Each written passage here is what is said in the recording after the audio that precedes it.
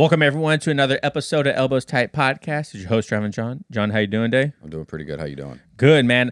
Today's episode is brought to you by our Supercast at elbowstight.com or elbowstight.supercast.com. If you guys want ad-free listening, there are 3 tiers of subscription that you can do, $5, $10, $15 a month.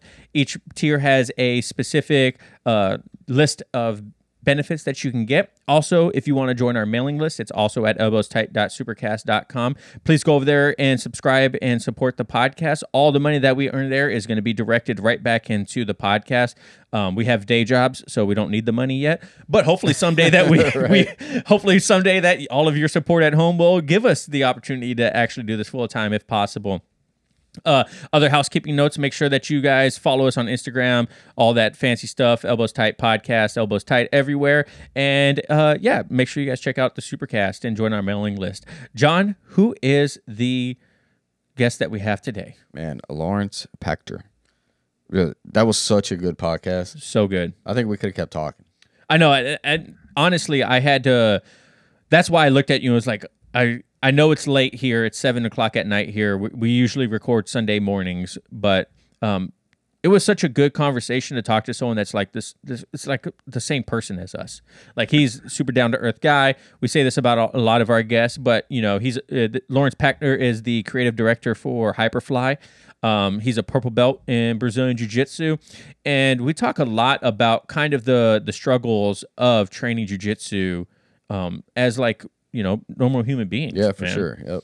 Yeah, and he has a lot of good stories, a lot of input and whatnot. It's just a good conversation.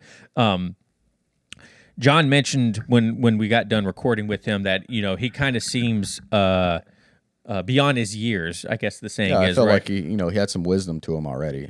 I picked that up while we were talking to him. Yeah, he's a good kid. I had a lot of fun talking. Kid, I'm only a couple years older than him, but had a lot of fun talking to him. Hope you guys enjoy this. There's a little bit of stuff out there. If you're a white belt looking to get sponsored by Hyperfly, I hate to break it to you, he smashes that right away at the end. But it's cool to talk to someone in the industry with such influence and the way they're kind of paving the way for jiu-jitsu right now and making it, a bigger and better sport and activity for those. John, what was our beverage of the day? What did you have? I had just a Modelo. I had a single malt scotch. It was delicious. Aged 12 years. It was good. What was the flavors of it? It was like this is gonna sound weird, but maybe the Scotch drinkers will get it. It's like a caramel cough syrupy taste. I don't know. It's hard to say if you don't drink Scotch. But those that drink it know what Speyside is. That's what it was. Oh, okay. That's the one that I had that I liked, right? Yeah. It's a little sweet. It's got some caramel. That one's actually really good. Yeah, I'm not a big Scotch drinker, but that stuff is actually pretty good. Whatever the oaky, the not the oaky one, the other one that you gave me when we were at your house, and it tasted like death. It was horrible. So bad. It was pretty good. Yeah, no, it wasn't good. So thank you guys so much for listening and watching at home. If you guys have any feedback for us, please just DM us on Instagram. Make sure that you share the podcast with someone. It greatly helps. Give us a 5-star review on Spotify and iTunes. We've been having companies reach out to us recently because of you guys and the support that you give us. So please keep doing that. It directly helps us. Also, we sent out a new patch today to someone, a listener. Daniel, thank you so much for sending us a patch. Yours is on the mail on your way to you if it's not already there by the time this comes out. So if you guys want a patch, the address is going to be down in the description below if you want one. So thank you guys so much for listening and watching at home. Hopefully you enjoy this, and we'll catch you later. Peace. Support for Elbows Tight is brought to you by Manscaped, who is the best in men's below-the-waist grooming. Manscaped offers precision-engineered tools for your family jewels. Manscaped recently launched the Ultimate Men's Hygiene Bundle, the Performance Package. Join over 4 million men worldwide who trust Manscaped with this exclusive offer for you. 20% off and free worldwide shipping with the code ETP20 at manscaped.com. If my math is correct, that's about 8 million balls. That's a lot of balls, Johnny. When Manscaped reached out to work with us, I instantly thought, yes, what a deal. I've been using Manscaped products for a while now, and when they mentioned helping out with the podcast, I thought it was a no-brainer. I have the Lawnmower 4.0 now, but I had the Lawnmower 3.0 and absolutely loved it. Also, most people think about Manscaped as just trimmers, but really they have ball deodorant, ball toner, the weed whacker, which is your favorite thing, right, John? Yeah, I love the weed whacker. Look, I'm about to hit like 45 years old, so I got hair growing out of everywhere now. So it's coming out my ears. I'm like, man, where is that weed whacker? It's definitely my favorite. Get 20% off and free shipping with the code ETP20 at Manscaped.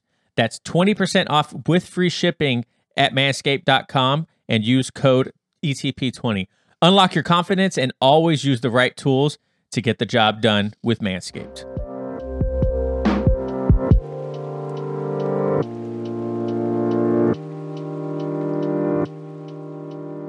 Laurenz, how's it going today, man? How you doing? We've kind of already been talking for like 15 minutes, but I guess we should probably actually officially start the intro. How you doing, man? I'm great, man. I'm happy to be here. Happy to talk to you too.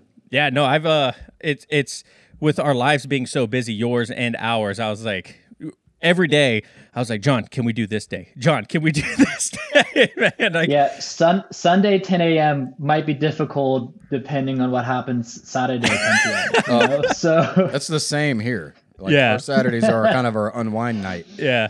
My wife uses it as let's do all the yard work in the world, and then we'll hang out the rest of the day. So yeah, Saturdays for us too are super busy days. I think we literally block out Sunday mornings now just for podcasting. But today's a Wednesday afternoon at 5:30, but it's just as good to me because I'm having a nice after work beer right now. So there you go. what you said you were drinking an energy drink? What energy drink do you have? Honestly, I didn't get one. I went to the employee fridge and grabbed someone's lunch from tomorrow. Oh, So no. it is arranged. Yeah, I will be in trouble tomorrow with one of our That employees. looks like a dreamsicle. Orange. Yep, there you Yep, go. Orange there you go. dreamsicle. Yeah. Yeah, good eyes. Are you a big energy Yeah. drinker, or do you like coffee more? I'm a big coffee guy. I mean, I'll have like my energy drink phase, but it's like almost too much energy. It's too much caffeine, I think. Like I start doing like 10 different things. I'll start answering an email, then open up my phone to go on Instagram real quick and do a post, and then I'm thinking like, oh, I should be, going in the warehouse and doing, and like I'm all over the place. I don't get anything done then. But if we're just chatting, that's okay. Have you ever had a Yeah. pre-workout before training? Yeah, when I first started training back in 2010, I would do the scoop of pre-workout with a little bit of water, like tried my it. Yao Brothers style. I tried it a couple times. I was like, nope, Yeah. never doing this again. That was horrible. Yeah, yeah, yeah. It's too much. Like you're sitting there and they're going over the technique, and you're like, let's go, Pretty let's much. go. But besides the points, let's go ahead and get into who you are. Yeah. I don't know. How did we even? Yeah. I don't know. But let's go into who you are, what you do for a living, how you got into jiu-jitsu, and all that cool stuff. Yeah. So I'm Lawrence. My family we own a company called Hyperfly. We started it about 11 years ago. My mom, my dad, my sister, and we're still running the business together. I'm the creative director at Hyperfly. My mom's like the brains of the operation. My dad is kind of like he's the one who sets sail for like the new big projects and brings stuff on board, like the NBA projects that we've been doing. And my sister just like manages all of it. So we're based here in Southern California. We have a good team here now, and just slowly growing and doing our thing. Yeah, Hyperfly is like real quick. Hyperfly is one of my favorite brands. I think I have two of your gis. We mentioned beforehand, the Starlight and then the Ultralight, or what is it, the Hyperlight, right? Is that the right? Hyperlight. Hyperlight. Yeah. And so those are like my two favorite gis right now. But how did you get into jiu-jitsu? Like, can you tell that quick story? Yeah. I guess it all starts with us moving here from Germany in like 2009, and my parents kind of looking for something to do for my younger brother and I, kind of like some sort of martial art or some sport. We weren't into football. We didn't grow up with baseball, none of the American sports that were like widely available for everybody. And this was like right before the boom of like the MMA era, before it was even sanctioned in New York and all that stuff. And we've always had, so my parents put us into jiu-jitsu, but then in Germany, we've always had this trademark, Do or Die. That's the original company name. And when we moved here, we saw the rise of MMA, and my parents decided to start an MMA brand because they kind of saw a lack of creativity in the space. But then quickly, we actually originally started as an MMA brand. We did the UFC Fan Expo like early on, but quickly realized that the space was pretty saturated and the skulls and blood and chains and really wasn't the space to be in at that time. Well, you weren't a big fan of Affliction and all that stuff? Tap out, Tap out. Yeah. All that godly stuff. Yeah, it all had to happen though for us to mature and get to this point, right? Right. But yeah, I just saw that and quickly realized it just wasn't the space that we wanted to be in. And because my brother and I were training jiu-jitsu, there was an interest in maybe doing something in that space. Then once I got my blue belt at Gracie Barra, my parents thought it was a good idea to challenge, like a dojo storm, like challenge my blue belt and like go test it out in the real world. And they drove me down to out of all places, they drove me down to the University of Jiu-Jitsu and kind of were like, hey, the school is really prestige, like go on. And I'm wearing a Gracie Barra gi. I got my blue belt on. And this is like, I think this is right after Shanji and Hodger had a match, and so there's a lot of tension there too. And I had no idea.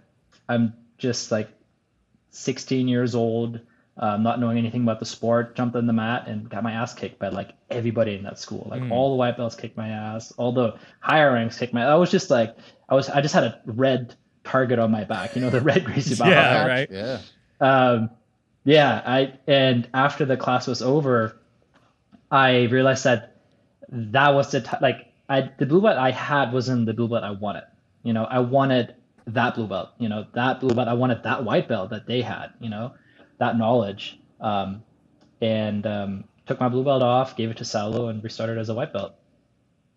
So that's kind of that's how I started training, and that's how we started the jiu-jitsu side of the business. Because once we started training at the university, we made good friends with Saulo and Shanji, and being already in the MMA space and kind of knowing about manufacturing and all that stuff, we wanted to do some custom gis for them. So the very first do or die gi that we ever made was actually a custom gi for the University of Jiu-Jitsu. It was like a old school gold, I think it was a gold weave, like 550 with the diamond skirt and all that. And that was like the first gi we ever made. And then from there, they really liked it. We started making our own gi as a do or die gi. And I think it actually used to be do or die, and then it would just say equip. And from there, we needed a good name for a model, just like any shoe, has a model and something that was a little bit more family friendly. And so that's how we came up with Hyperfly. Yeah. So Hyperfly was the first gi model that we made. Oh, so it was do or die, and then Hyperfly was the model. For a long time, it was a do or die Hyperfly. Oh. That's what we were known as. And then we realized that do or die wasn't. The most family friendly name probably. Right. And so we transitioned. It's like you don't want to buy the parents don't want to buy gis that are says do or die on it for their kids. So, right. We transitioned into Hyperfly, and that's how it all kind of started. So you mentioned you're 16 years old, boom, got your blue belt. What was that feeling like? Even though you gave it back later, what was that initial feeling like when you're 16 years old and they're like, "Hey, you can officially be a blue belt," and you got it? What was that whole emotion like? I guess at that point it was still pretty foreign, just because I had moved here. I was 15 and a half, so I was about 16 and a half when I got my blue belt. Still figuring out Southern California, the language, the people, still making friends. When I first moved, it was second semester freshman year of high school. Didn't really make any friends. It was more like, hey, you're the German kid, say something funny in your accent, So it was all just foreign, but things really started to click when I was training with Saulo and Shanji at their academy. That's when it really felt like I earned it. Yeah. Saulo would get in these moods where he would come to the academy, and he would turn off all the lights, light a couple candles, and it would just be like 6 7 minute rounds back to back to back to back, and you were never allowed to sit out. Oh, That was like wow. old school Brazilian training. Yeah. What year But was that's this? when really, but um 2000 like 13 14. Actually, no, you know what? No, it was closer to 2012. I graduated in 2012, so 2011, 2012, somewhere around there. Yeah. I think that this era of like uh, old school tough Brazilian training isn't necessarily around anymore, which is in the way I think almost good because it was it felt abusive at times, but it was just from a different part of the world. It was if you were late to class, you had to climb the rope and stay on the rope, and you would start slipping, and you would get hit on the hands with the shinaya after. Holy One of the crap. warm-ups was you jump on someone's back and you're running in circles, and someone has a shinaya and we're hitting each other with it. It was great for what it was, and it would truly felt like the beginning of like a martial arts journey, kind of What's a like Karate Shania? Kid style. A shinaya is a Japanese practice sword, so it's made out Oh, of okay. bamboo. Yeah, yeah, yeah. Yeah. It was really cool for what it was, but obviously that method isn't really around anymore because jiu-jitsu now has become a much more family-oriented sport, right? You have the competition classes which are run very professionally, and then you have like the family side of it. But back then it was a very different training. Yeah, we've been through a couple of instructors at our academy, and it's definitely been kind of a a similar experience, but in our own school. Because every time a new instructor comes in, it's a whole different expectation. It's a whole different, you know. Luckily, every time we've leveled up further and further in the skill level, right? Like before, it was the owner Cody, who was just a purple belt at the time, and no offense to Cody, but the first time someone came in that took over, that was a brown belt. Then he got his black belt with us. That was like a whole nother level, and now we're under a Carlson Gracie black belt, Marcelo Alonso black belt, and so which is a whole nother level to him. You know what I mean? And it's just like slowly we're like, as you mentioned, you wanted to give your blue belt back. When our current instructor came, he was just showing so much stuff that we had never experienced before, and like his, and it's so subjective in jiu-jitsu what a blue belt is, what a purple belt is. You know what I mean? And so he came in, and what his idea of a blue belt wasn't exactly what everyone was at that level, right? Like some of the things we hit, but some things we didn't. But we would joke, we're like, we're just gonna give our blue belts back. He's like, no, nope, it's fine. You have them. We'll just work on it. Yeah, You know what I mean? So yeah, yeah. Yeah, there is no really like one universal system right. for your ranks. I know that like, well, I guess there is a universal system in terms of like, going up in the ranks, but I feel like there's no one criteria for like how much should a blue belt know, how much should a purple belt know. Like it kind of differs from school to school, from affiliation, right? Because you have like the whole the Gracie system, like a lot of self-defense stuff in it, but then you go to like Atos and there's like no self-defense. Right, right. So it is really interesting. Yeah. So when you got your blue belt at your new academy after being smashed and stuff like that, did you ever reflect on like, man, if I were to go back to Gracie Baja right now, like I would give the purple belts, the brown belts for a run? Did that ever cross your mind? You're like, I kind of want to go back and like try and test myself now with them and see how it goes. Um, I want to say that ego-driven like 16, 17-year-old Lawrence probably had those thoughts, but I try not to let my ego drive me too much nowadays. So Yeah. Yeah. yeah, I'm sure. I mean, it was just like I said, it was just like it was a complete different level of training. Which my favorite part of it was that we always started standing up, and I don't know how many academies do that now. Like it varies, like where you go, right? But the warm-ups, part of the warm-ups was I think it was like grip breaking for like a minute or two, it was taking turns, and then takedowns, takedown for takedown for takedown for takedown for a couple of minutes. And I love that part. I'd love that. And I think personally, I think every school should have that in their warm-ups, and should have that for training, starting standing up, because I think that starting your role sitting kind of takes away from being able to apply what you're learning in the street if you ever need it. The proper distance management. Um, you'll never pull guard in the street. You get kneed in the face. Like you want to be the one on top and not. So I'm grateful for that part because I feel really comfortable. I don't have a rank in judo, but I feel really comfortable on my feet and I have a really good base. I'm extremely hard to take down. I have like this awkward power when I'm standing, but I think it's just because of how I started. I always felt like it was a handicap to start sitting. And I used to tell him that all the time. I was like, I don't understand why we always start sitting. Like, just was common sense to me. I was like, I don't understand why we start like this.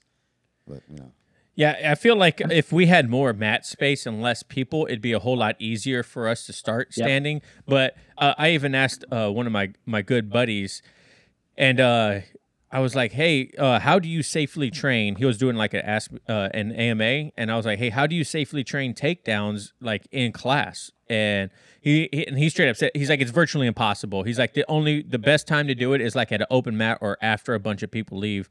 He's like, otherwise you're going to be running into people. And I see some like videos on Instagram of, I mean, these guys have like warehouse size mats and, they're able to practice takedowns. I'm like, man, one day we'll do that because I would also like to practice that stuff. Like I play a lot of open guard right now just because I'm a bigger guy. I'm 5'8", like 200, 205. And so I try to start on my butt or on the ground first. That way I'm not using my size from the get-go with people. And also my open guard sucks really bad. So it's like putting myself at a disadvantage right away. But, I would like to practice the actual technique of our single legs and whatnot, because we do the similar thing too, where it's, you start off with grip break. That grip break leads into like an arm drag. That arm drag leads into a single leg, and then you're going to run the pipe, and then boom, next part of the technique is we're starting on the ground. Now you got your takedown. Now it's part of the technique. You know what I mean? So do you not prefer? You don't really like when you run around in circles, do 15 minutes of push-ups, sit-ups, jumping jacks, and all that stuff? Dude, I'm a 7-year purple belt. I'm always late to the warm-ups. I try not to be. But I mean, who really likes warm-ups? Not me. Preach. That's right. Preach. I don't want to pay for that. Enjoys it? I'm like, if I want to go join a CrossFit class again, then I'll go join a CrossFit class. I'm not trying to do that. I just want to do the jiu-jitsu. I think the part that bothers me the most is that I run hot, so I build up a sweat in the warm-up, only to cool down sitting watching technique for like 6-7 minutes, right? And then apply the technique, and you're not really breaking a sweat then unless you're drilling. And so I just don't like if we did technique, like if we stretched, then did technique, and then did a warm-up before we roll, I think I would enjoy that a lot more. Yeah, the best class I ever had, we just rolled before the class. It was like 4 rounds of rolls, and then we went into class. Felt fantastic. Yeah, and I feel like that's the biggest complaint people have that actually objectively think about, a traditional style warm-up of calisthenics and running and all, these cardiovascular things. Like, people think about it, they're like, yeah, I'm warm, but then we're going to go into, okay, now here goes the technique. Everyone sit around me, cross your legs, and we're going to go over 5 minutes of details on how we should do this. Yeah. And then by the end of it, you're like, all right, well, I guess hopefully I don't get injured again because now I'm already cool. Yeah. But, and I warm up I warm up at the gym. Like I know to warm up, but I just don't think that warming up before technique is necessary. Yeah. Yeah. Let's leave it with that. Yeah. We trained in Japan, and the deal was you just warmed up before class if you wanted to. So you'd warm up, and then when class started, we just got straight into technique and class. Yeah, but people in Japan are also so much more responsible than people here in the US. They're like, we need to warm up on our own. Yeah. I need to make it on time. But I did show up early. They would say. I did train in San Diego for a while, and I liked it there because they did a lot of rolls before class too. I was like, yeah. Where did you train here in San Diego? Chula Vista, BJJ. Okay, haven't been there, but it was good. San Diego's like a mecca for jiu-jitsu. Yeah, I was gonna say there's so many places down there, like Atos, Chula Vista, who has a bunch of good people. There's like Keenan Cornelius. Johnny Ferreira Alliance. That's where I'm at. Oh, that's How did you end up there? Then let's go to that. How did you end up at Alliance then? Oh, okay. Well, so when I was training at the university, which is um, I was living in North County, Encinitas Hmm. area. I don't know if you calls that around there. I would drive an hour or so, and I didn't even have a license then, so my parents would drive me like an hour or more down to go train, and then down to go back Wow, up. Wow. it's good parents. And yeah, it was yeah, great parents. Way too much dedication for a young teenager, and eventually it was just traffic in San Diego has been getting worse over the years, So bad, and man. it's so bad. It's like LA traffic basically. Hmm. So it's just I got to a point where wasn't sure if it was worth going up and down. And they opened up an affiliation in Oceanside, where I trained for a little bit. Kind of had a fallout with the guy who ran the Hibero school up in Oceanside, and then discovered Surf Fight with Majid and Joel Tudor. Started training there. Then Surf Fight moved in with Studio 540. They combined, joined forces. So I started training there. Got to live through that golden era of Studio 540 with all the free seminars and Oh, the amazing open mats and the talent that would just randomly show up to train. They're still doing a great job with their school, and they have something else going for them now. But the goal, like Marcelo Garcia came out of like retirement from doing seminars and did his first seminar there, and it wow. was like a really big deal.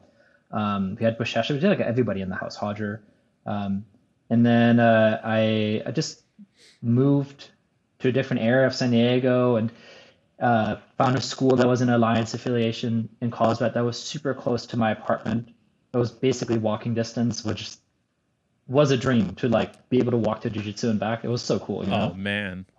Yeah. So I started training there, and then I moved to Hillcrest, and we moved our office from Carlsbad to Miramar, and Johnny is a good friend of ours. We've been friends with him for years, and his school is like right down the street.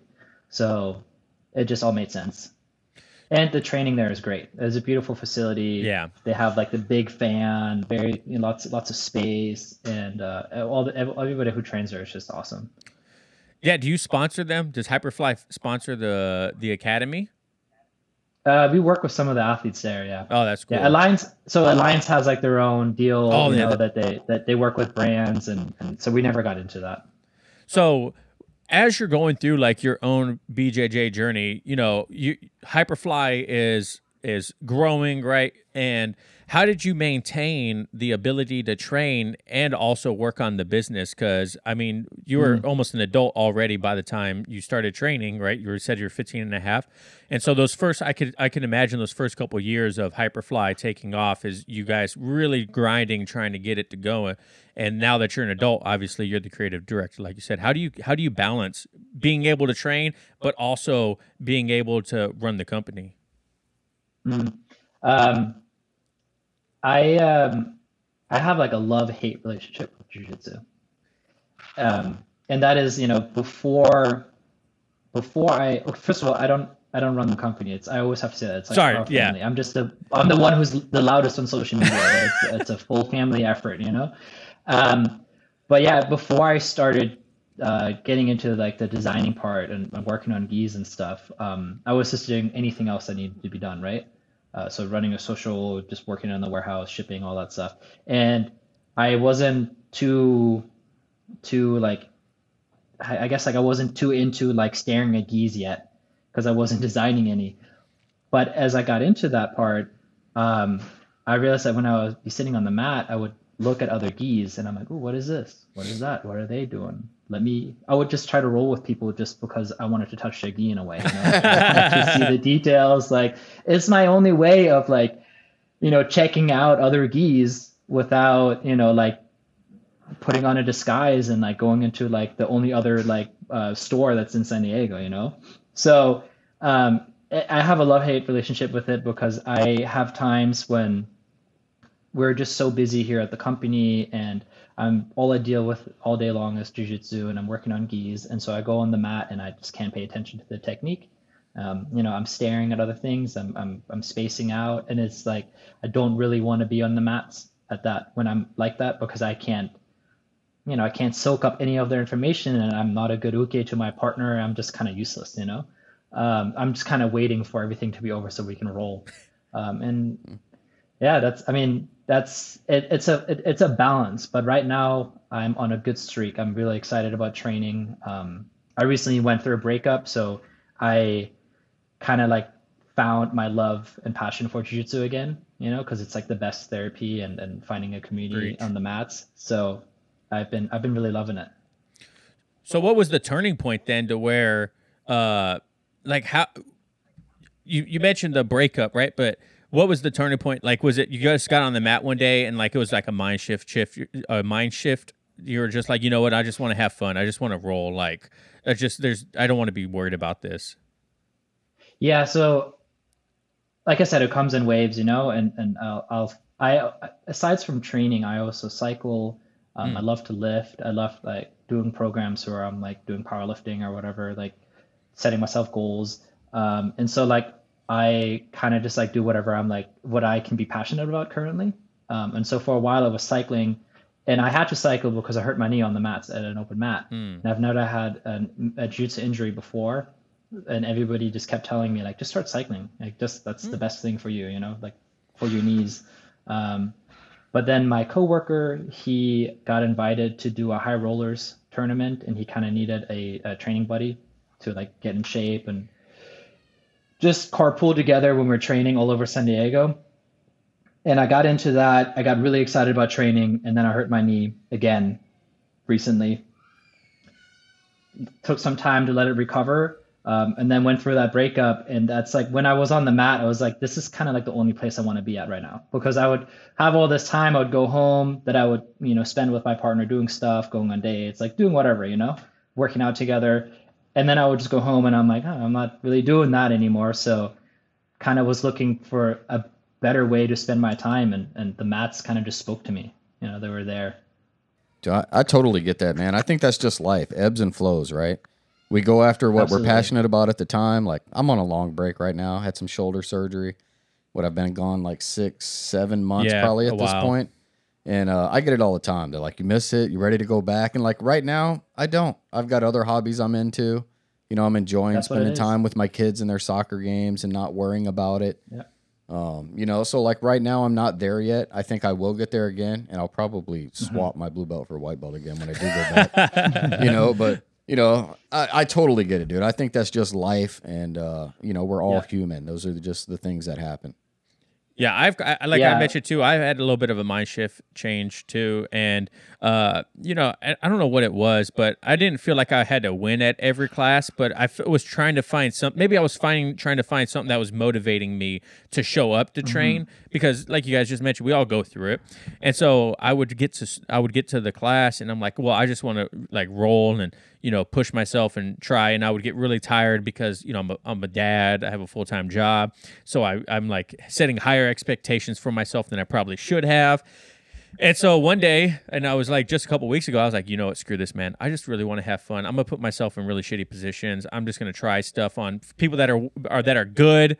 And if it doesn't work, it doesn't work. The beautiful thing about getting out of a horrible position or submission is there's one thing that automatically stops it. It's a tap, and it doesn't even matter. You know what I mean? Like I used to feel like tapping was like no, I got tapped tonight, but whatever, dude. Like I'm happy I get to train. That's like the best part of Yeah. my day. Tuesdays and Thursdays it sucks that it's at 6 p.m. at night, but at least I get to go train twice a week, and my oldest son does it with me. I'm gonna start a movement Yeah, to get a class at 4 p.m. I think one of the things that was for me that clicked was when you're cycling, or when you're doing anything on your own, you get to the point where you hit the wall, right? And so you either push through the wall and you get to this beautiful state where you can just go forever. Like especially when I love long distance running, and I'll get to like mile 10 and then I don't feel any of it anymore, Yep. and I'm just like floating. But it is also extremely difficult because it's so easy to quit. And Yes. same with lifting at the gym. You can be like, all right, I did how many exercises, looking swole, feeling strong, like time to go home. House of Dragon is on. But when Yeah. you're on the but when you're on the mats, like I have this rule that if someone asks me to roll, I don't say no. I just don't. It doesn't matter what rank they are. I just never say no. I'm trying to be more of a yes guy with everything in my life. But it helps because getting beat up is like, in a weird way, it's such a satisfying feeling because you're not quitting, right? Like you're pushing through it all until the class is over, right? Or until no one wants to roll anymore. And so it's not up to you to just walk off and be done with it. It's like everybody's done, as a whole. Yeah. But it really helps me like push through it all, and like really, because like there's so many times when I leave the gym and I'm just like, I could have done more, or Yeah. like I get home from my ride and I didn't take that one turn, which would have added a couple more miles, But on the mat, you just get beat up, and unless you're the baddest dude in the room, and then you should probably find a new mat to train at. Rich. Right. But I love that challenge of it, and another fun thing I realized, because I used to train for the next rank, I white, and then I got my orange belt, and then I got my orange belt before I got my blue belt. So it was almost like a degrading in a way. I was like, an orange belt, like those for kids. But I've always trained for the next belt. But I was a blue belt for 5 years. I've been a purple belt for 7. I've had so many ups and downs in my life with jiu-jitsu. Things have kept me away. I've competed. I've done like all of it. I've been training for a long time. And I just realized that I'm not really training for that belt anymore. That is not even on my horizon. If it happens, it happens. I'll be stoked on it. I'll probably shed a tear. But just in general, I'm just training because, one, it makes me feel great. But the second is that I want to be able, like if I'm caught in a situation and I have to find a dude who's like the mountain from Game of Thrones, like the big old dude. Right. I want to be able to give my absolute best to like fight for my life or defend the people that I love or just like run through a horde of zombies. I don't know what it is, what's going to happen, but I want to feel like a lethal weapon, Yeah. I I want to be strong. I want to be fast. I want to be able to defend myself. I want to be able to protect the people I love that are around me. And that's kind of like why I train, because I want to be able to put up the best possible fight to like fight for my life or whatever might happen one day. I don't know if it's like a weird thought or not, but it kind of like clicked in my head, and I'm just like, I just want to be a badass motherfucker. I don't care what rank I am, like I'm not walking around on the street with a rank tied around my ass, like I'm not wearing like, You could, so I could, we've thought about making products like that, but we don't. And I think it's cheesy, but I just want to be able to like give someone a hard time and have the absolute best shot at survival. So that's kind of why I train now. Yeah, life's crazy, dude. Shit's crazy out there. Like you never know what's gonna happen. Yeah, John and I, honestly, we talk about it all the time, and we're like, okay, which people in the group of friends are going to be useful in the time of an apocalypse, and which ones are going to be outside the circle? I'm like, you know whose what I mean? pantry is mine? Yeah. Or who's it? No. Yeah. It's not weird. I mean, you got to think about it. We're all waiting for that gigantic earthquake, right? Apparently, like what's the plate that you guys live on? Andreas. The San Andreas plate, right? Andreas That's supposed to split California off. Thank God. I mean, no. We're like so overdue, apparently. So overdue. Yeah, so having that jujitsu is going to help, man, because someone's going to come and you're going to have to pull guard on them, Yeah. At least you'll have the cardio. Yeah. The cardio is what you want. Yeah, right? Yeah, and then you have Russia, threatening nuclear war, and you have shit happening everywhere. And I don't trust dark alleyways, like I want to be able to prepare to take care of my own and whoever is around me. So do you feel like your jiu-jitsu cardio has been improved since you cycle from the injury and all that stuff? Do you feel like it's helped any? Probably, but I've always had really, really good cardio. So my first love is running. I remember the day I got runner's high. I think I was probably in 5th grade in Germany, and we had like a PE test. It was like running around a lake, and like, tracking the time, and everybody had to do it. And I just kept lapping the lake, over and over and over again. And then eventually it was time for all of us to go back to school. Like, my school was like in the woods basically. So we'd like go over to the track and we're waiting for everybody else to finish up. and I just like start running the track, and I'm like, doing laps and laps and laps.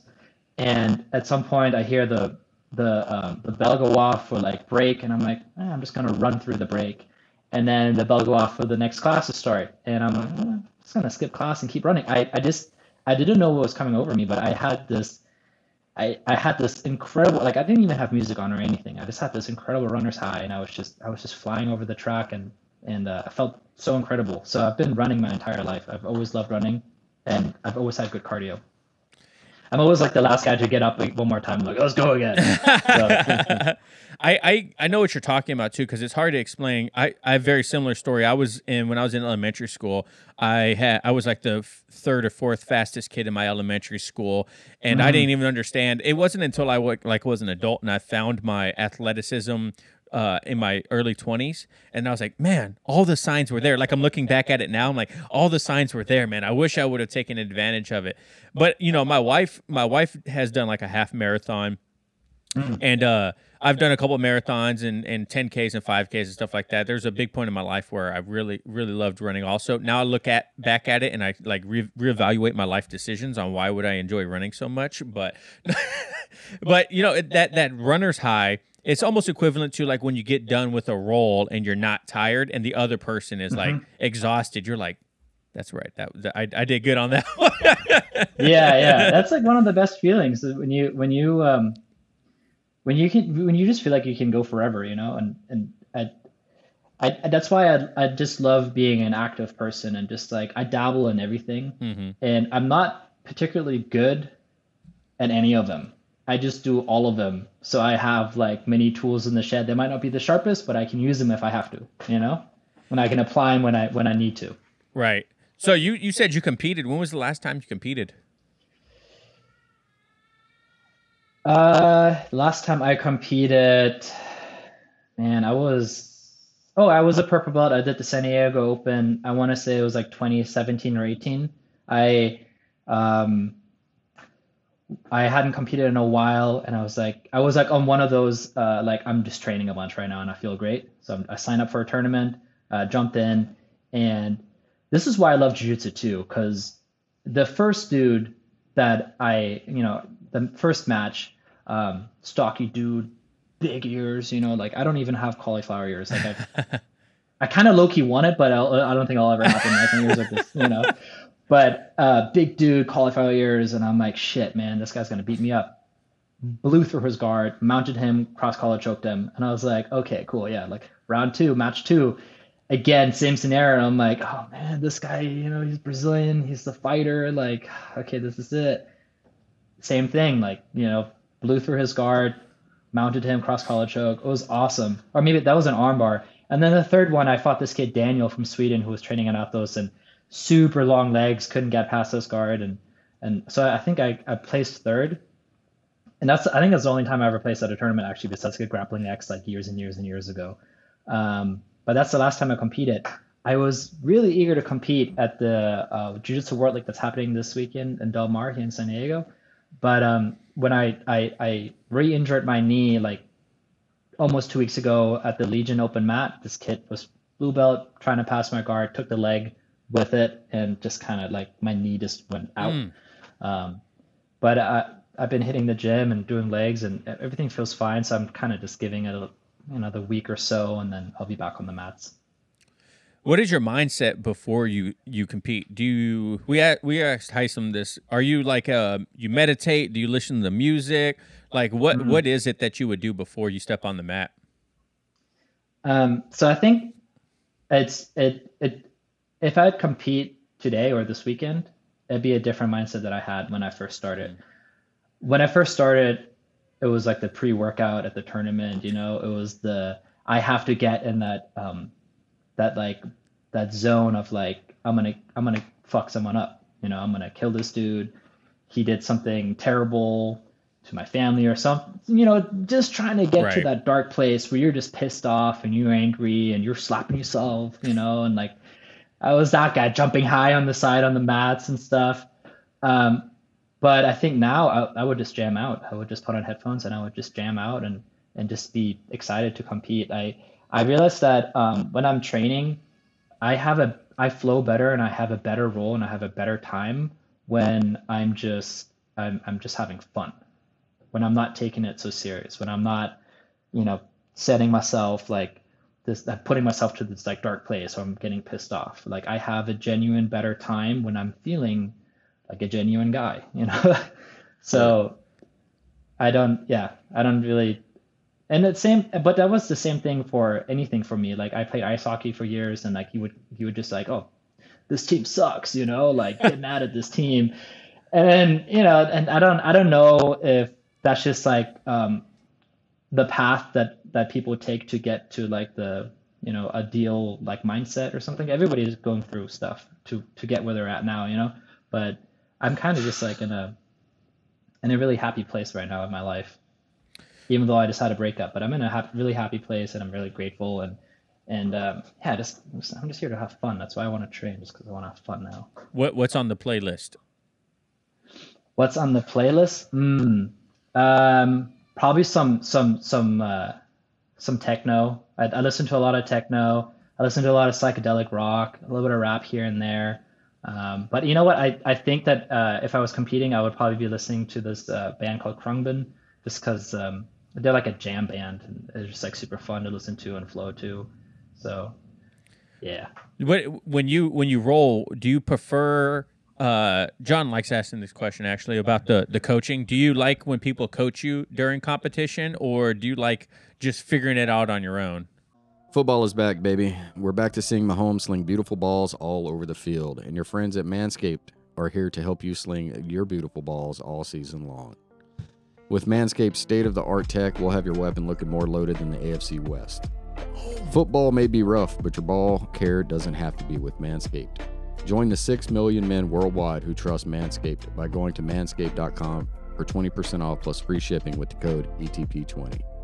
At Whiteout and the clearest duo in the league, the Ultimate Premium Body Wash and Ultra Premium 2-in-1 Shampoo and Conditioner with their rugged scent, they attracted both the ball and all the ladies in the crowd. Plus, these two leave your skin and scalp feeling more hydrated, and that means plays on the field and less water breaks. You know what I'm saying? On defense, there's only one thing you need: the aluminum-free ultra premium deodorant. With the refined cologne quality fragrance, it keeps sweat and the locker room scents from making any ground. Plus, it dries clear, so the opponent won't even know what hit them. Kind of like the ball deodorant. This has got to be a Super Bowl winning roster. Please don't take my word for it. Go to manscaped.com and get 20% off and free shipping with the code ETP20.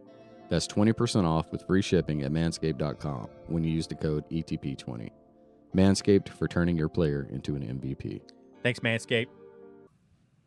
No, I think the coaching is I think unless you're a veteran in competing, I think having a coach is crucial. Just because everybody else has a coach, right? I'm listening to that coach though. When they're yelling at him on what to do, I'm like, counter, move, counter. I'm like, don't tell him what I need to do. I know what I need to do. Yeah. No, I the last time I competed, I had a random guy that I've known for years. He just started randomly coaching me, and it was super helpful. It's just like the Hawkeye perspective, right. Like, oh, he's going for this, make sure you counter. And like, in a way you can listen to the other coach, but I feel like also like if you're paying attention to someone else other than the one voice that you'll probably fuck up and you'll probably get swept or something. All I know is the greatest thing I could hear was time. They're like 15 seconds left. Like thank 5, and I'm Jesus. like, thank God, I'm about to die. Yeah. So what's your game now as a seasoned purple belt? Like what do you enjoy doing? I've been hitting wrist locks on everybody because they're always there, and people get mad at me for it. That's but our it's shit. like We love that. it's the aha moment, you get the wrist lock, and I'm like, it's always there, and they go, We were my coworker John Luke and I. We went to High Rollers in Vegas. So we went to ADCC and we went to High Rollers. Yeah, we were there right as it started and hung out about for like an hour or so, and then we left. So I think the thing went way late. But it's cool. Like they just have like a room full of people rolling joints, and they bring them out, and everybody's sitting on the mat smoking. But I remember wrist hocking this kid, or this dude. I'm not beating up on kids. This dude, and We don't judge. yeah, and I go, they're always there, and he goes, dude, that's exactly what that guy said. And I look over, and it's my coworker, because we train together. So, but I mean, generally, like I like standing. I like starting out standing, trying to get the takedown, and then passing guard. It goes all the way back to like Shandri and Salos, like 100 kilos from the side, pressure passing, that stuff. I try to slow your game down. So instead of me trying to outpace you, even though I have great cardio, I try to just do like handicap you in a way. Like I try to slow you down, get grips that are annoying, put my elbow in your face, just make it really uncomfortable for you. Because it's a contact sport. A lot of people forget that. And I feel like a lot of schools, unless you're doing a competition class, you're not necessarily like, like the Rotola brothers, their style, they just constantly make it uncomfortable for you. They're stepping on your ankles while they're trying to pass. And I love that. And I think it's fair game, so I try to slow you down, try to put as much as pressure as possible on you, light on my feet, but really heavy in like every position I get in. And that's kind of what I like.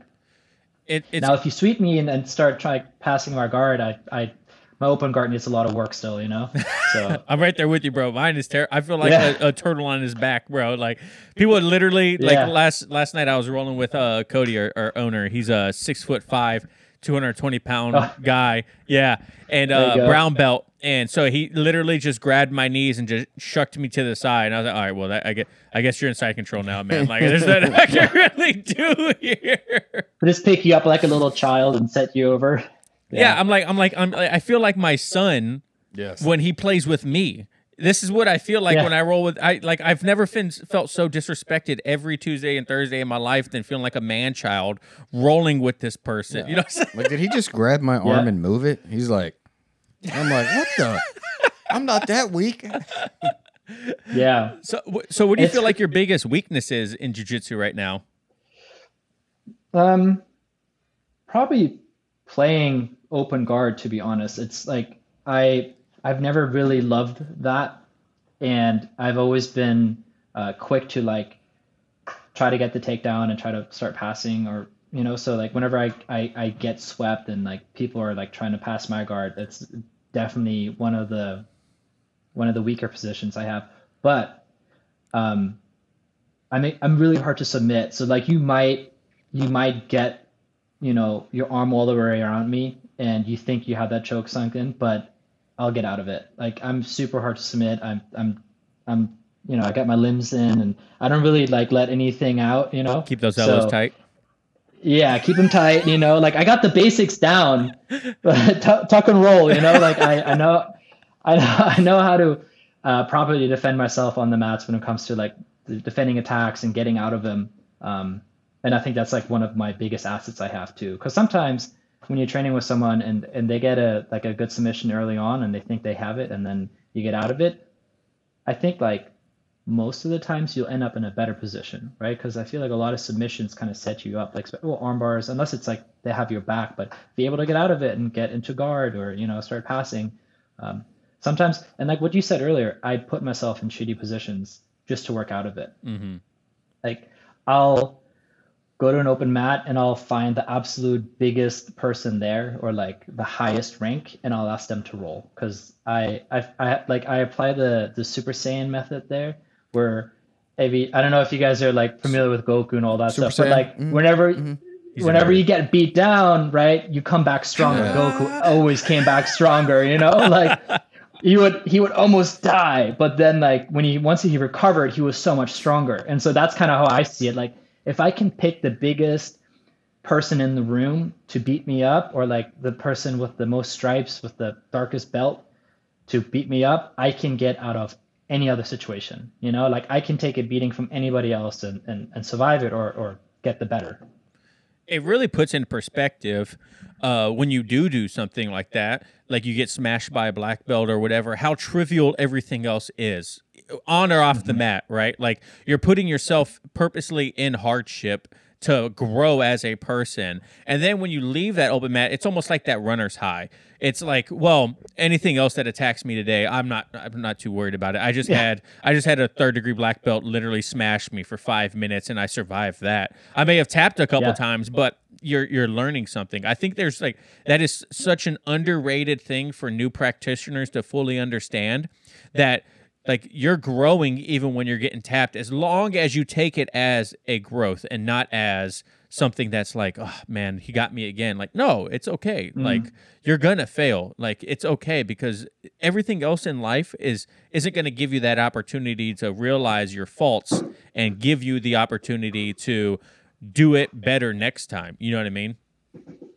Yeah, I think ego plays a huge part in this, right? When you're new to jiu-jitsu and you get on the mats and say, you're 20 years old, you're male, you're, relatively good shape, and you get paired up with like a juvenile or with a girl, and they beat you up and they choke you out.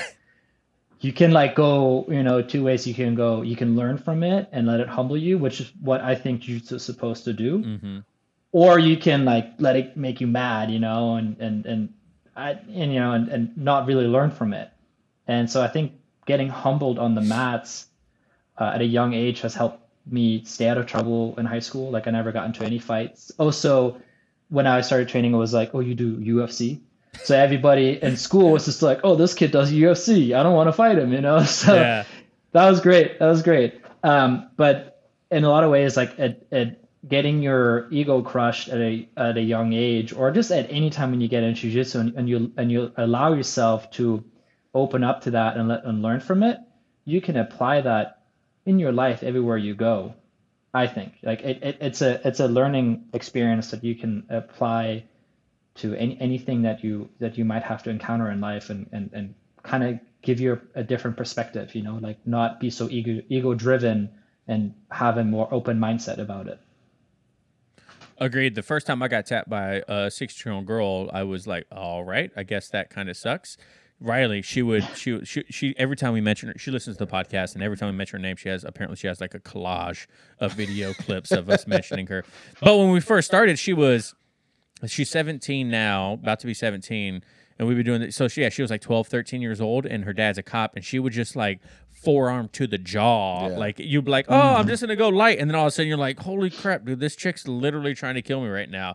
Like, and rolling with someone like that, yeah, you can use your size, yeah, you can use your strength, but then no one's really gaining anything from that experience.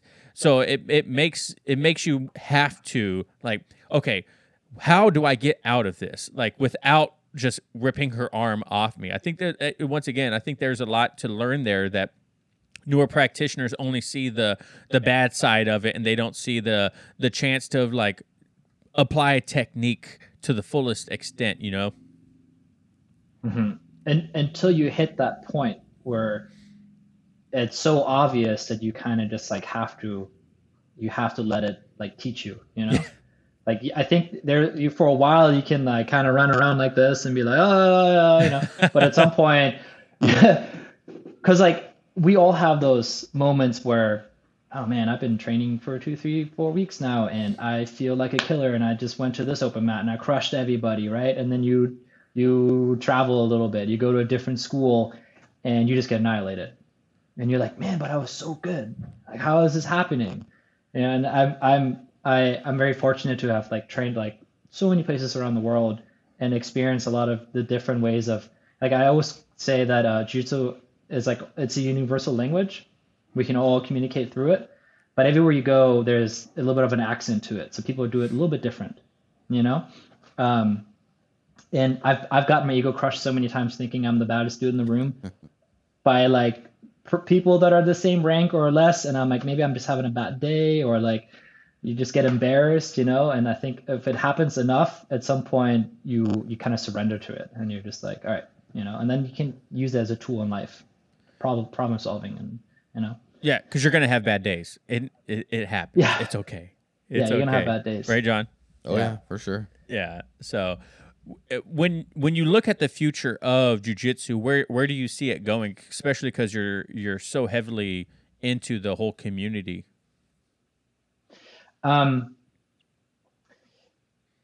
So ADCC that just happened in Vegas was a beautiful sign of how healthy our jiu-jitsu community currently is, I think. We here at Hyperfly, we've seen a huge uptake through COVID of like people buying white belts. We have a store, so in San Diego was a mecca for jiu-jitsu, so we have a lot of people coming in, like first time getting their first gi, getting their belt and all that. Jiu-jitsu has been it's been on the rise, but because of everything that happened during COVID and everything, all the violence and all the other stuff that happened in the like 2 or 3 year period, a lot of people just want to know how to defend themselves, right? And so you have so many new people in the jiu-jitsu industry and our world, and it really showed at ADCC. Like people really showed up, and people were cheering, and people were about it. And for a long time, Worlds was like the mega event, right? You go to Worlds, and you see it, and by Sunday, like no one's really there because Flow has made it so easy for you to sit at home, and so like us as the spectators, us on the ground, we don't really see the numbers, like we don't know how many people tuned in, and so it's always been like, oh, this year Worlds was good, this year wasn't, like nobody wants to sit through long finals. But when you put together a mega event like ADCC and you get talent and you get Bruce Buffer to walk out, and you get Joe Rogan on the sidelines, and you really pull everybody who loves jiu-jitsu together and give them one event to come together for, I think you see a beautiful reflection of where our sport is heading. And I think we're just going up from here. Like I mentioned earlier, when I first started training and I was in high school, people were like, "Oh, you do UFC," and like pajamas, and like people just didn't understand what jiu-jitsu was, right? But I think all the great industries, all the great sports that have created an industry nowadays, like yoga, like surfing, like skateboarding, they've all been there, right? Like skateboarders were like, hood rats. Like, what are they doing? Surfers were just kooks, like stoners, right? And yoga, like hippies. Like, what is going on, And now you look at Lululemon, it's a multi-billion-dollar industry, right? Like a company, and it's a yoga as an industry. And so I think that we've graduated from, when I say we, jiu-jitsu has graduated from a martial art that was like a hobbyist sport, that was a martial art, you had to be a martial artist to be in it, to a household name. Almost everybody knows what jiu-jitsu is nowadays, people know the benefits of it, of self-defense, of mental health, of just overall fitness, the community that can come with it, and just like how much fun it is. It's become its own thing. And I don't think that we have even reached we're not nowhere near the top. No. I think that we have so much more growth and so much more that we're going to see. And I mean, Flow is doing a huge part in it, like putting together a reality TV show to, give us give us more athletes to like get behind, that have a social media account, right? That are active on there, that are characters that can tell a story. And I think that we're just really, as these last couple of years, we're just really now seeing like what jiu-jitsu can be and where it's gonna go. I think a very interesting point about jiu-jitsu and when it comes to events like ADCC or any real jiu-jitsu event is the people in the crowd are typically active participators in the sport. Like not necessarily the sport of like jiu-jitsu, but they typically are practitioners of jiu-jitsu. You know what I mean? Like one of our buddies mentioned this during one of his interviews recently, but he's like, you don't go to a football game and everyone in the stadiums are football players. You don't go to a basketball game. Yeah, right. But if you like walked into ADCC, it's almost everyone in the crowd is a jiu-jitsu practitioner. You know what I mean? Like they're all there because they love the sport and they practice the sport and they want to see it at the highest level. I think that is so interesting, and like it's such a market, I guess you could say, to grab a hold of if you can. You know what I mean? Mm-hmm. Mm-hmm. And so I can't wait to see where it goes. Yeah, I think it's so cool that when we all show up for like ADCC, and everybody trains, and you can talk to anybody. Yeah. You can be standing in line, you're like, oh, where do you train at? What do you do? And everybody's kind of friends, because we're all doing the same thing. We're all in each other's clothes guards as men, like there's like, we've have already crossed so many boundaries. What regular people don't do, like just because you love football doesn't mean you're on the field getting tackled. You're most likely on the sidelines watching it. But all of us jiu-jitsu cats, all of us, we all bleed and train together. We all sweat on each other. Like it's a different community. Yeah. And then we get the whole MMA side too, right? And so like what Mo did with getting Bruce Buffer and getting all these people to show up for ADCC, you get all these eyes from the UFC fans too, because it's like, oh, they're not striking, but they're grappling, and like this guy Gordon Ryan has a big name, and and so I think that we're heading in like the golden era almost, of new talent, of new events, and just for us brands too. I think that there's a handful of brands that are doing exciting stuff in the sport, that are bringing eyes and bringing streetwear brands into this world, and helping the sport grow overall. I have been training forever, and I should maybe be a brown belt at this point, but I'm not. But I definitely think that if I'm speaking in terms of like jiu-jitsu like lingo, I'm like a black belt second degree when it comes to like just handling the jiu-jitsu side of like the what we as Hyperfly have brought to the sport, the eyes, the people, the collaborations. Like I think it plays a massive part in the overall health of the sport and what is possible for athletes. We're one of the first brands to really pay our athletes. Like when nobody was really like Corral and all these brands, like shit, I don't want to mention any brands, but like brands back in the day, like nobody was really getting paid like a fair salary, right? It was like, hey, we give you gis and you can take these gis and sell them in your school. Like you made all your athletes like gi dealers, and like that's just another job on its own when they should be focusing on training. And so when we really first started training, working with professional athletes, like athletes that are in it to train, to compete, and achieve the highest possible level, we truly were supporting them. Whether they're winning or losing or they're injured, we don't stop payments. We don't just bail on them. We don't just work with an athlete when they're hot, when they're like, oh, this talent, purple belt right now, he's going to crush it at purple, brown, and black. And once he's black, we're out, because you never know how they're going to do, Right. When we work with athletes, we're a family business. So like we treat them like family, we're very close and personal with all our athletes, which has sometimes done us wrong, being so close to athletes, because, life is unpredictable, and sometimes you split ways and you go different ways, and it feels like a terrible breakup. It's like so emotional. Right. But we as a brand want to be taken serious by the people that follow us, and so we treat everybody else the same. Like the athletes it's a two-way, and I think that's what a lot of brands don't realize, or maybe they're starting to more, but it's a two-way relationship, and athletes don't realize that necessarily either. They're like, oh, well, I just tapped this guy out and I'm on hot shit right now.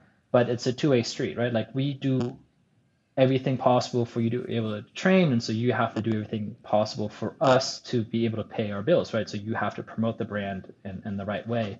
And I don't even know how we got to this point, but yeah. No, one of my favorite athletes that you have is a good friend of the podcast, Matthew Gillette, and he is whenever you guys drop something new and you send it to him, I'm waiting for like the Instagram post. Like he's done like the Tiger one where he had like a sword. He just did the flower with the shake weight. I always message him afterwards. I'm like, dude, you have me dying laughing over here with some of your posts, man. Yeah, Matt's cool. We've been working with Matt for like, I think almost as long as we've been a brand. Yeah. Like we've been working with him for forever. I think we started working with Matt when he was a blue belt. Pretty sure we did.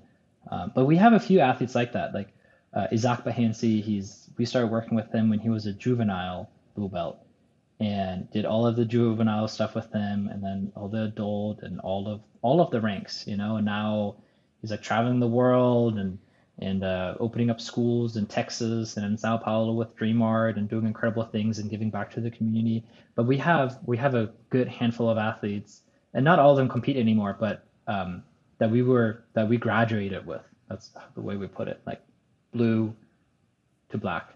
White belt, I don't think necessarily counts because like you don't know where you're at as a white belt, and you don't really, like whenever a white belt applies for a sponsorship, I'm like, you make it to blue belt first, and you get a stripe on me to show that you're dedicated, then we'll talk. There's no white belt that is, unless there's some influencer or something, and then you got to work with them, But yeah.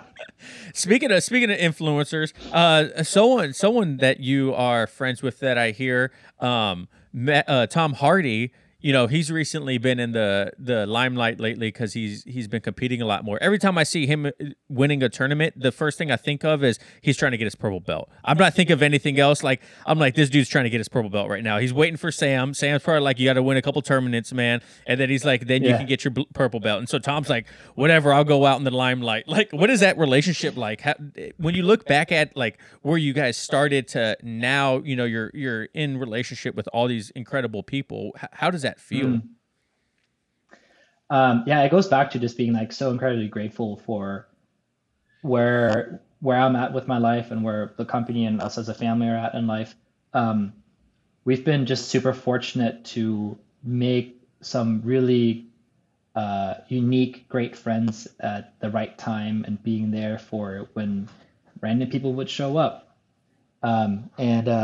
But Tom was just a fan. Like Tom was buying stuff from Hyperfly from us, and I to this day I still have my Shopify notifications on my phone. So every sale, and my sister is like, "Why do you do that? Turn it off." But when I don't hear my phone ringing, I know something's wrong. When I don't hear the Shopify bing, and I'm like, okay, something's wrong. So I'm always scrolling through the orders, like seeing who's placing orders, like where are they going. And eventually, like, I mean, Tom Hardy's just a name that stands out, right? It's like iconic. It's like, boom. Right. And I think we messaged him on Instagram. Well, I did. That's when I was running our social. I messaged him on Instagram and just kind of like, hey, thanks for thank you for the support. Just kind of chatting him up. And he replied, which was really cool. And then I had a Europe trip planned. And whenever I meet someone who's like a person of interest, I'm just gonna try to meet them, So I'm like, yeah, I'm gonna be in Germany later this summer. What's up? And he's like, oh, come over to the UK, come over to London, come train with us. And did my Germany family trip, and then hopped on a plane, flew over there, and it was a Hodger Gracie affiliation, a little outside of out of London, and I think I was still messaging with him on Instagram, and he's like, yeah, I'll be there at 5:30. Just come and train. And I'm there, or he said, come train with us at 5:30. I'm there on the mat. I'm training. He's not there. And I'm like, oh, he just meant come train with the team. I'm like, whatever. Still a cool experience. I'm in London. And then I turn around, and this rugged looking dude with the beard and everything is like right behind me. And he's like, hey, mate, sorry for being late, blah, blah. And I'm like, you're apologizing to me? You don't have to apologize You're Tom Hardy. Yeah, I'm like, you can do whatever the fuck you want. But yeah, just trained with him and passed his guard, and he called me a cunt out of endearment. It was like a loving, endearing term. Right. And after that, just like he's just. I mean, what a lot of people don't realize that all of us were just individuals. We're all the same. We all have a lifespan on this planet. We're all going to die at some point. We're all bleed the same. We're all the same. And some people are just on higher pedestals than others. And it took me a while to realize that, because as a kid, I was actually extremely nervous, and I could have never done what I do now. But now, after years and years of doing this business with my family and my parents pushing me at tournaments to be at a tournament competing as a white belt, and like, okay, go to this guy and give him a poster and a key lanyard, and just introduce yourself, and go to this person, and like my opponent, all the people that I would compete against, they would get like a care package after from us, like, oh, sorry for waiting, here you go, here's a care package from Do or Die.